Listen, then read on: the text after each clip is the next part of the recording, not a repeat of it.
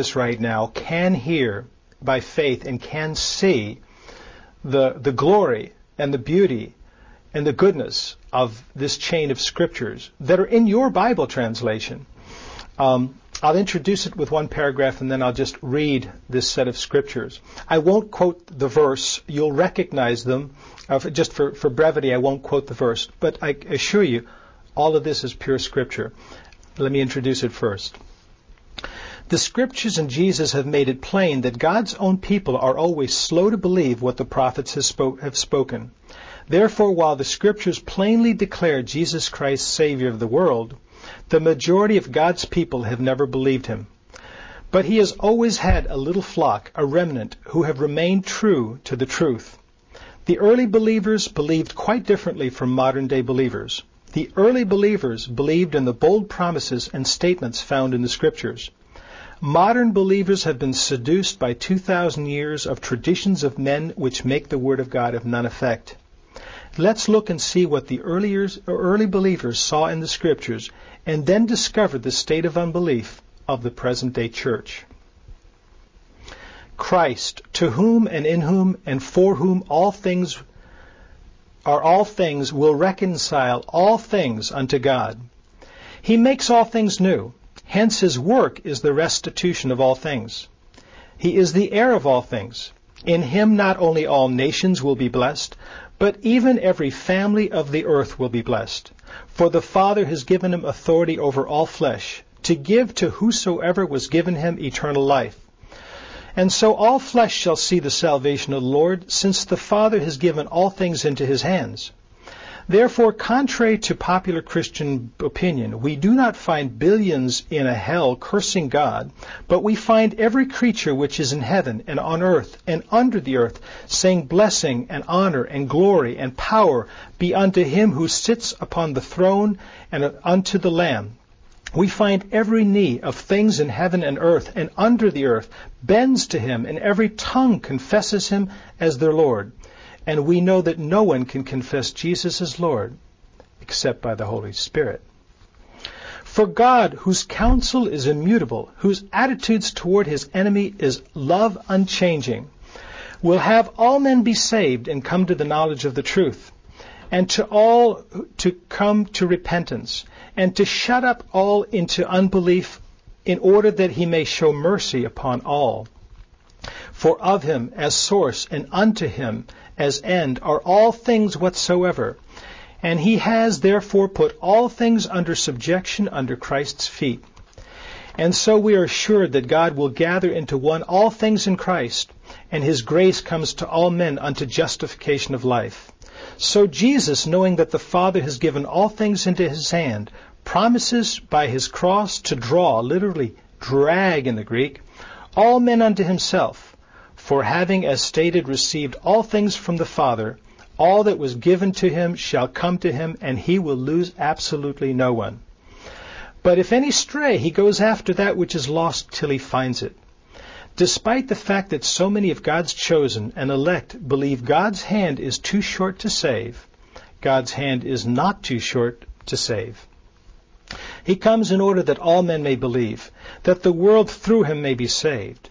His grace brings salvation to all men, for he takes away the sin of the world, gives his life for its life, and because the gifts and calling of God are without repentance, he gives life to the world, is the light of the world, is the propitiation for the sins of the whole world, is the Savior of all men, destroys the works of the devil, not only some of them, abolishes death, puts his enemies under his feet, including death, is manifest to put away sin, and thus subduing all things unto himself, the context clearly showing this subjection to be conformity to himself, does not forget the dead, but takes the gospel to Hades, of which he holds the keys, for he is the same forever.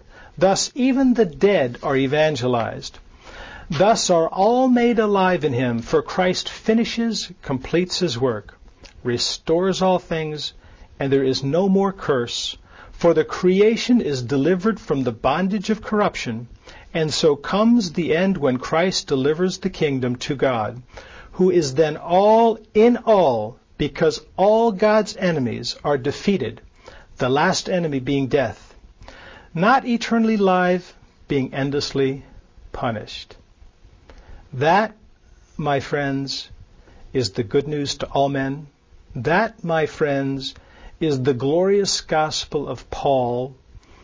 That, my friends and enemies, is the victorious gospel of Jesus Christ, Savior of the whole world, loser of none.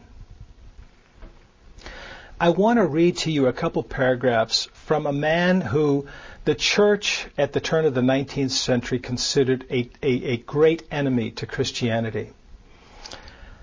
I identify with that enemy because I was just like him before Jesus redeemed me. Let me quote you his words.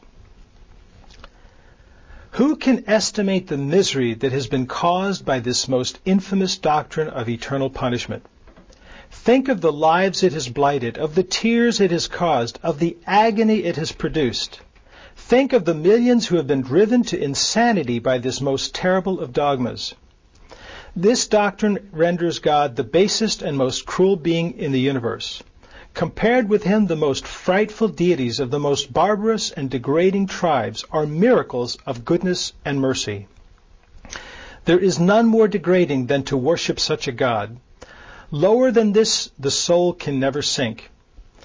If the doctrine of eternal damnation is true, let me share the fate of the unconverted. Let my portion be in hell rather than in heaven, with a God infinite enough to inflict eternal misery upon any of the sons of men. Who wrote this? The famous Robert G. Ingersoll, famous atheist who wrote Heretics and Heresies in 1874. I identify with this man because when I was an atheist, and I was an atheist for 37 years, the teachings of the traditional church are what turned me away from Jesus Christ. I could not reconcile a God who said that he was love, a God who told his constituents to overcome their enemies with love, and then for him to do at the end of time what the traditional church taught that he would do to most of mankind. I was born in Nuremberg, Germany. My mother was Lutheran. My mother married a military person later when I was 6 or 7 who was Catholic.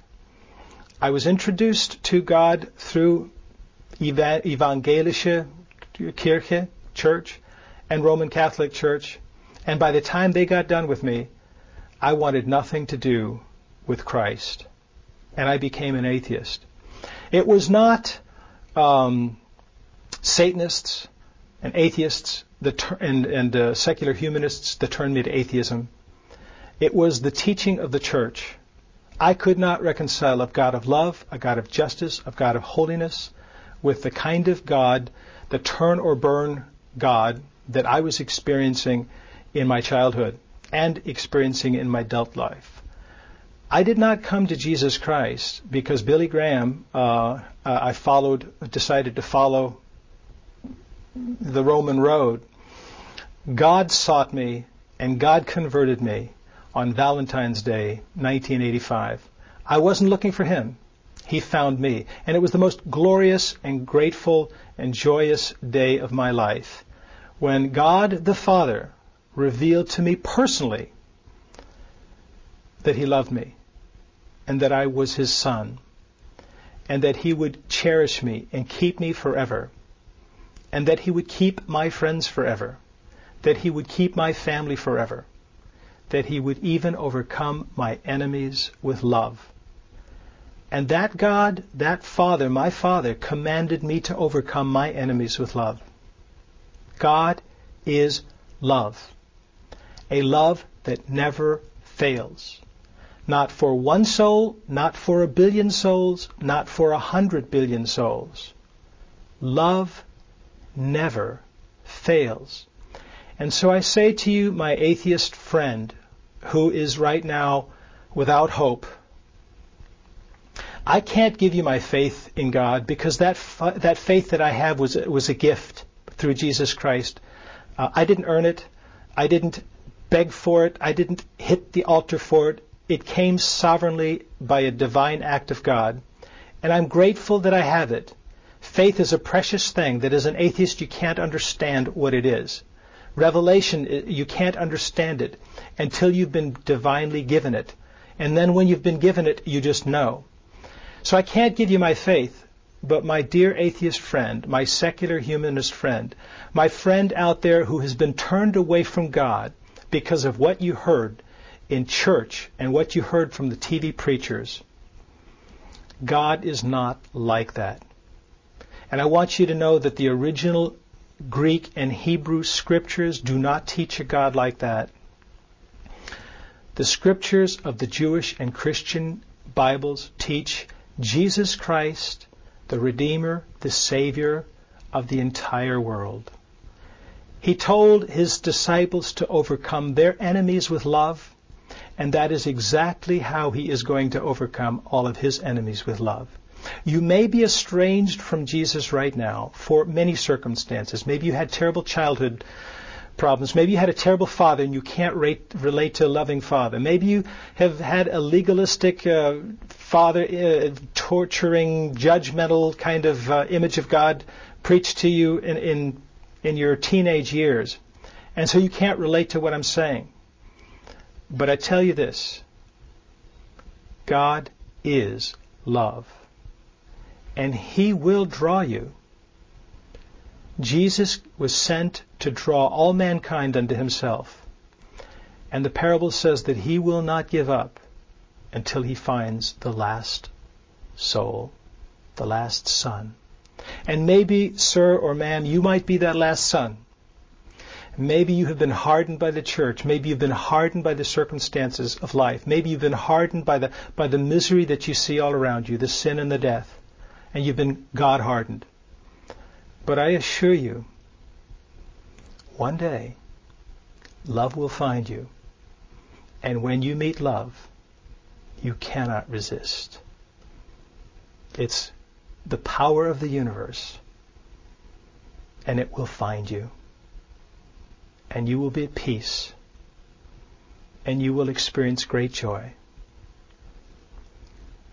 And I hope that it happens to you like it happened to me.